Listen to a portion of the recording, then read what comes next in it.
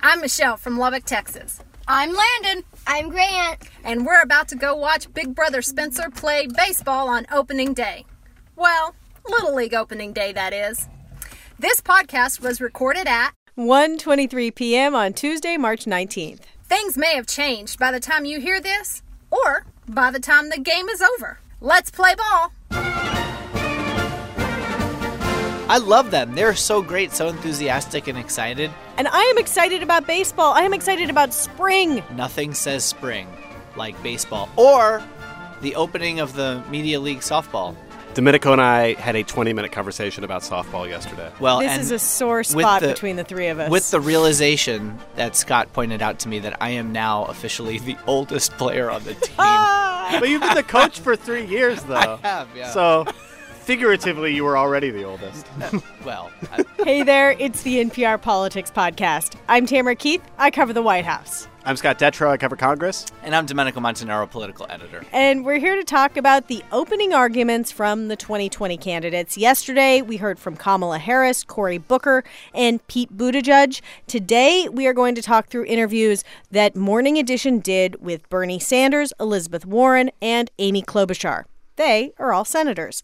And each of them sat down with Morning Edition, and we have gone through these interviews and brought our favorite moments. Scott, you focused on Bernie Sanders, who was in conversation with Rachel Martin. Yeah, and let's just start out with the very beginning of the interview because Rachel got to the heart of the question we had about Bernie Sanders and his run this time. You lost the Democratic primary in 2016. So I heard. News you are no doubt aware of. But you have won a different kind of victory in that the ideas that you championed during that campaign, they are now part of the mainstream conversation on the left, in particular. Not on the healthcare. left.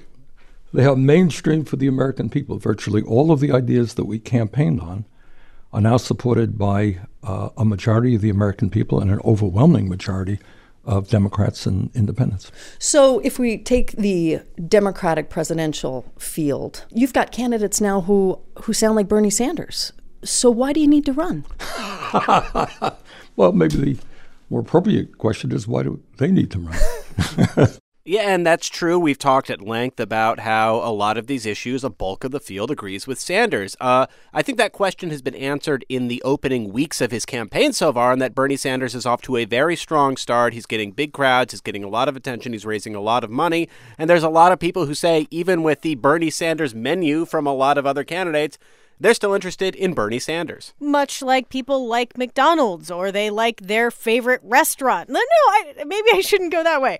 He's from Vermont. I think he would be upset with that description Get of the that kind corporate of food that he... food out of... But they like Bernie Sanders. Yeah. It is not just about what he stands for. The people who support him, his most ardent supporters, also like the person who is delivering the message. Anyone who wanted to dismiss Bernie Sanders as an also-ran from 2016 who lost and doesn't have a chance this time is sorely mistaken, especially given the level of money that Bernie Sanders was able to raise, some $10 million in that first week, and the level of support that he continues to get. Now, there are some people who don't like Bernie Sanders because he's still not a Democrat. He ran against Hillary Clinton, and a lot of the Clinton fans don't like him. There's all that is mixed in there, but he is still a top contender. So, second point, Bernie Sanders is an unapologetic democratic socialist, and we have seen and we have talked about the fact that one of the main attack lines against the Democratic field from President Trump and Republicans is this idea of a socialist takeover of the Democratic Party. Rachel asked about that, and speaking about Medicare for all and some of his other proposals and the concern, does that open you up to attacks? Here's how Bernie Sanders framed that. Well, it reminds me of some of my colleagues tell me about meetings they went to when they have irate conservatives standing up and says, get the government off of my Medicare, get the government off of my Social Security. In fact, some of the most popular programs in this country are quote-unquote big government. They are Social Security. Try messing with Social Security. People will not be responsive. Try messing with Medicare. Try messing with the Veterans Administration. Veterans feel very positive about that. That's all big government. Does private insurance go away? Yes, it does, because you're not going to have a need for private insurance when, like other countries, comprehensive health care through a Medicare for All program covers all of your basic needs. Now, he was so matter-of-fact about, private insurance, it's gone. Yeah, and in terms of the political argument he was making, we saw a little bit of this in real time in the past decade of the Affordable Care Act. Obamacare, very unpopular, big liability for Democrats. Once it was established and threatened, suddenly a lot of voters were very pro-Obamacare. Let's put a marker on that. That is a radical idea, getting rid of private insurance in the United States when so many people have their insurance through the employer-based system, and people tend to like their insurance when you poll them. They like the insurance that they get. This is a huge sort of groundbreaking foundational idea, visionary kind of idea that when you look at the progressive young Democratic base, this is why so many of them were attracted to Bernie Sanders in 2016, because he wasn't going to be a quote-unquote incrementalist. He was somebody who said, let's change American society, and here's how we do it. And the last thing, one of the things that I covered a lot over the last couple of years as Bernie Sanders was clearly thinking about running for president again, one of the things that I paid attention to was how is he positioning himself differently. And I wrote a couple stories on the fact that he was clearly going out of his way to develop a Bernie Sanders foreign policy, something that he totally ignored in 2016 to the point of, regularly changing the subject when the issue came up. But he's given several speeches, he's put forward several proposals, and he tries to kind of walk the line between the isolationism that President Trump tends to veer towards and the nation building type approach of American foreign policy at its most robust. So two moments. Here's the first one. I want to see us not engaged in never-ending wars. I want to see us work with our allies all over the world in fighting terrorism, in fighting authoritarianism, in fighting to fight against fossil fuels and the real dangers of climate change. That's the kind of internationalism I want to see. Then Rachel pushed him a little more into some of the specific areas where the U.S. is right now. We're currently in Afghanistan, Iraq, Syria, as you mentioned, Yemen, Niger, Somalia, Libya. Are any of those a good idea? I mean, would a Bernie Sanders administration pull America back from that role as the world's I am not a great policeman? fan. I think if you look at the concept of nation building, the unintended consequences have been horrific. Whether you think about the tragedy of Vietnam, which I opposed as a young man, or the war in Iraq, where the Bush administration lied to us, and I was one of the leaders in the House in opposition to that war. So I think we have to be very, very careful in terms of nation building and our involvement in other countries' internal issues. But, obviously you're going to have to look at every country on a case-by-case basis. In some ways, that sounds like some of the things that candidate Trump said.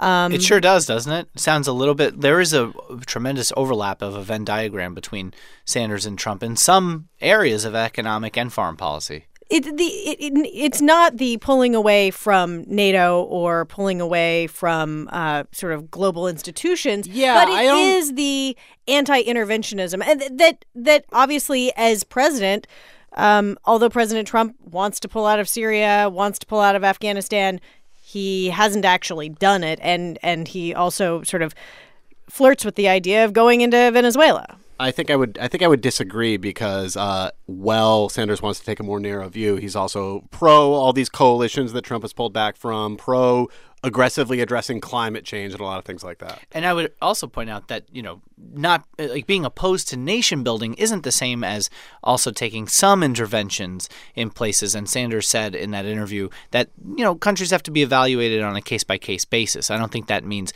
putting up a giant wall around the country to not, intervene ever in other countries. All right, we are going to take a quick break, and when we get back, we're going to walk through the interviews that Elizabeth Warren and Amy Klobuchar did with Morning Edition, their opening arguments after the break. Support for this podcast and the following message come from the Annie E. Casey Foundation, developing solutions to support strong families and communities to help ensure a brighter future for America's children. More information is available at aecf.org. We all have an online self, and sometimes that self can get us in real trouble. So what did he think he was doing? I don't know. I didn't know he posted it. Next week on Invisibilia, we visit a city that blurs reality and online noise with life or death stakes. And we're back, and let's talk now about Elizabeth Warren. I dove into her interview with Steve Inskeep, and I want to start with, I think that is something that sets the tone for the whole interview. In your mind, are you tweaking and better regulating the economy we have or fundamentally reshaping the economy? No, this is big structural change. It's big structural change in politics, big structural change in the economy, and big structural change in Washington. Big structural change. We are not talking about small ball here. And in fact, she has a lot of plans. She's not just sort of talking about it. She is talking about it with specifics. Yeah, I mean, look, big structural change is a big deal, but it's also not the kind of structural change that, say, Bernie Sanders is talking about, like going into socialism versus staying within capitalism. She has a very aggressive approach when you're talking about regulations. Yeah, which isn't to say that she's like an incrementalist or anything like that, but, you know, she wants to use the tools of the U.S. government in an aggressive way, in a way that we have seen when both parties have been in charge, that it hasn't been fully applied, talking about scrutiny on banks, talking about regulation of Wall Street, things like that. Yeah, I mean, I guess it's like the difference between burn the house down and gut it and rebuild from the inside. She's not repainting rooms, but she wants to do a lot of work. She's knocking walls down and, I mean, and expanding and all that, So to get to that, I mean, she has plans for a lot of things. This is not abstract for her when she talks about big structural change. She is proposing big structural change. And in one of the ways she's doing that, in this interview with Steve Inskeep, she was talking about wanting to potentially break up some of the big tech companies. The example she uses is Amazon. So my proposal is just to say, look, this is kind of like baseball. You can run the platform, that is, you can be the umpire, or you can have a team in the game. That is, you can be Pet Pillows or Amazon Pet Pillows, but you don't get to do both at the same time because that's not a level playing field for anyone else. So what I propose is platform will still be there. You can come and you can still buy 27 coffee makers or whatever you want to look at online, but the competitors will all be competing straight up. Amazon doesn't get that special advantage from having all of this extraordinary amount of information about buyers and sellers that it is not sharing with the rest of the world. Meaning Amazon will have to sell off part of itself. That's right. It breaks it apart. And that's true with Google and quite a few other firms. That's exactly right. But again, with Google, you can still look up the capital of North Dakota, but Google can't advance its businesses over other businesses that are trying to compete in that Google space. So, Scott, she is talking about enforcing antitrust laws. Yeah, and really updating them to deal with, which doesn't maybe seem like a radical idea when you say it out loud, to deal with the way that our economy has been driven for the last decade or so, and really address the fact that so many people buy things, find information. The economy is really driven through just a small handful of enormous web companies. And this isn't the only issue. There are so many different areas, paid family leave, several other things where Elizabeth Warren is staking a claim and forcing the conversation of the primary field. I am just so struck by how calmly she talks about all of these potential restructurings. You get the sense that she has thought about these plans for a very, very long time and is waiting to implement them. And this is another good contrast because I think while a lot of the candidates have the same broad goals, like you said, Domenico, it's like, okay, and here's my 75-page paper on this that I could have given you 3 years ago if you asked for it. Or maybe 15 years ago. Like this, some of this is in her area of expertise from back when she was a professor and an advocate. Yeah, and a regulator. When she ran the Consumer Financial Protection Bureau, right? I mean, this is what she knows. So here's a line from this interview that really stood out to me. She says, "I'm tired of freeloading billionaires." Sounds like someone. Yeah. I mean, it does have a very Bernie Sanders-ish sound to it. But she's not just tired of freeloading billionaires. She has a plan for relieving them of some of their wealth. How to make them not so billionaire anymore. And I said, look, you can have a lot of money. I don't have any problem with that, but I'd like to see you pay a wealth tax. That's 2% of everything that you own above $50 million. Pay that every year back into the kitty. And she, in this case, is talking about Amazon CEO Jeff Bezos, the richest man in the world. Which in his case would be billions of dollars per year. That's exactly right. In fact, it would hit this wealth tax only the 75,000 richest families in this country. And yet, do you know how much money it would produce? 2%. 3% on fortunes over $1 billion. It would produce $2.75 trillion over the space of 10 years. And here's how I look at this. Jeff Bezos, you had a great idea. You got out there, you worked hard, and the other 75,000 families, you worked hard, you had a great idea, or you inherited very well. But however it is that it happened, you have this great fortune. But remember, you built this fortune here in America. You used workers that all of us help pay to educate. You got your goods to market on roads and bridges that all of us help pay to build. You were protected by firefighters and police officers that all of us help to pay for, and we're glad to do that. But what we're saying is when you make it really, really, really big, put a little back in the kitty so that the next kid gets a chance, and the kid after that, and the kid after that. This is a very familiar argument for those of us who covered the 2012 presidential campaign. This is the Barack Obama "you didn't build that" argument that became the centerpiece of Republican attacks on him, which, of course, I guess didn't work. You know, the case she makes is that the problems of income inequality are not related to Donald Trump. You don't really hear her talk about him except to maybe dismiss him, right? Mm-hmm. She's saying that these are endemic and systemic problems that have gone on for a generation or more, and that she has all these plans to fix it. Okay, let us go to the last candidate. This is Amy Klobuchar. She was interviewed by NPR's Rachel Martin. Domenico, you listened through to that interview. I did, and let's be really clear. When we're talking about Bernie Sanders and Elizabeth Warren, they're two of the most progressive candidates in this race and people who believe in radical change. They have a vision for the country that they want to enact.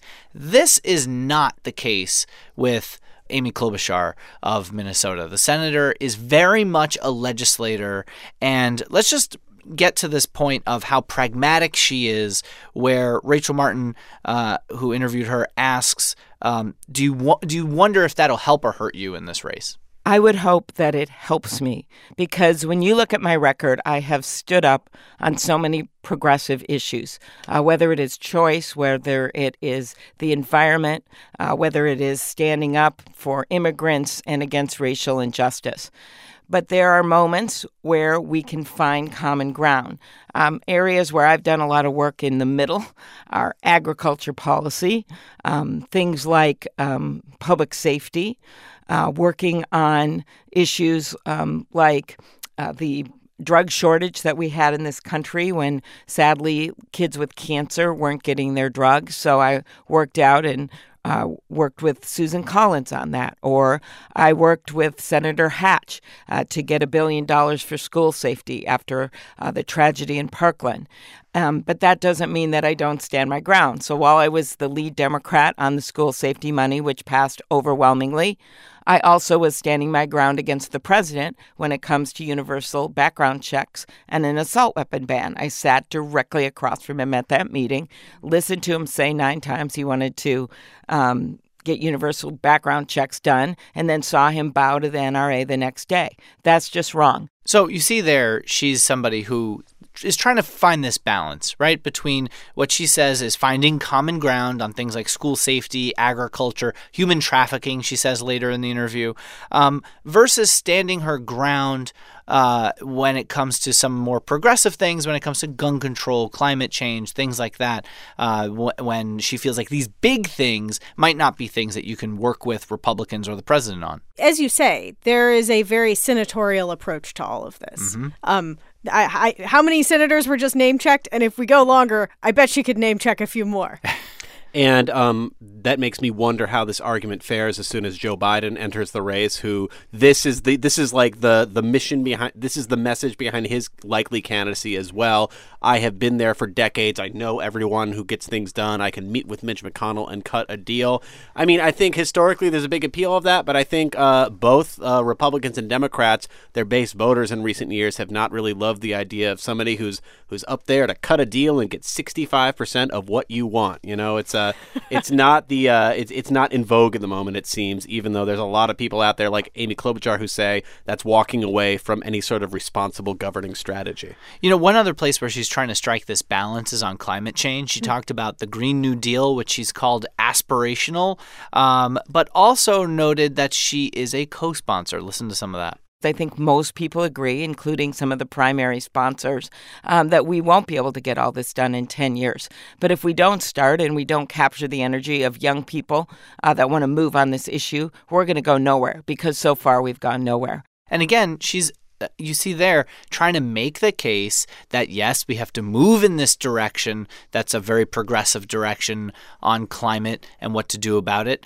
but not exactly 100% sold on all of its tenets. Yeah, and I guess there is a question of whether that is good enough for Democratic voters, base Democratic voters, especially younger Democratic voters who care passionately about climate change and support the Green New Deal or something like it.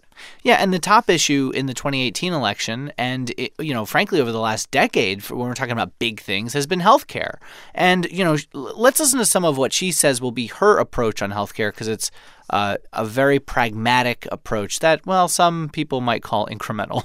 What's the fastest way we can expand healthcare more?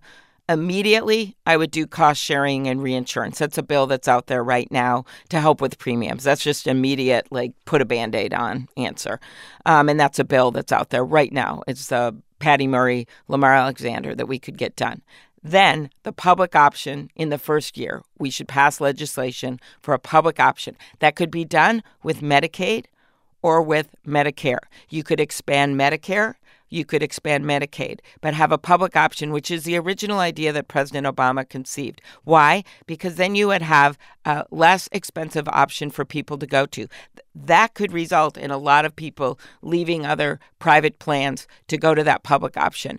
And Medicaid's an interesting way to do it. This is a bill that Senator Schatz, I was original co-sponsor, and I think Senator Sanders was actually originally on this bill as well in the last Congress. So many senators. If we drank every time she said senator's name. No. I mean, I think especially hearing her after we heard Sanders and Warren just highlights how different her approach is, right? And what this reminds me of is, again, sounding like a broken record, the split between governing and campaigning.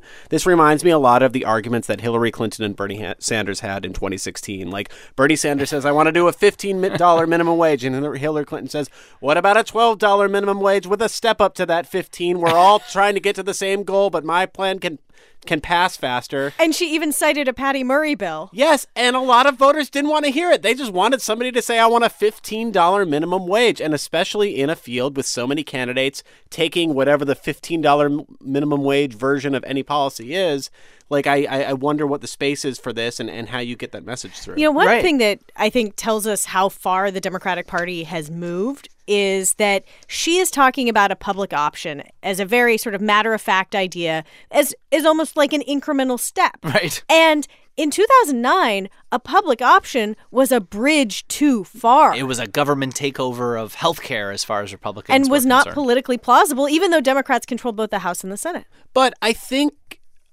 the party might have just changed since then. I think there's a lot of younger voters, especially, who don't care and think that the party needs to aim higher.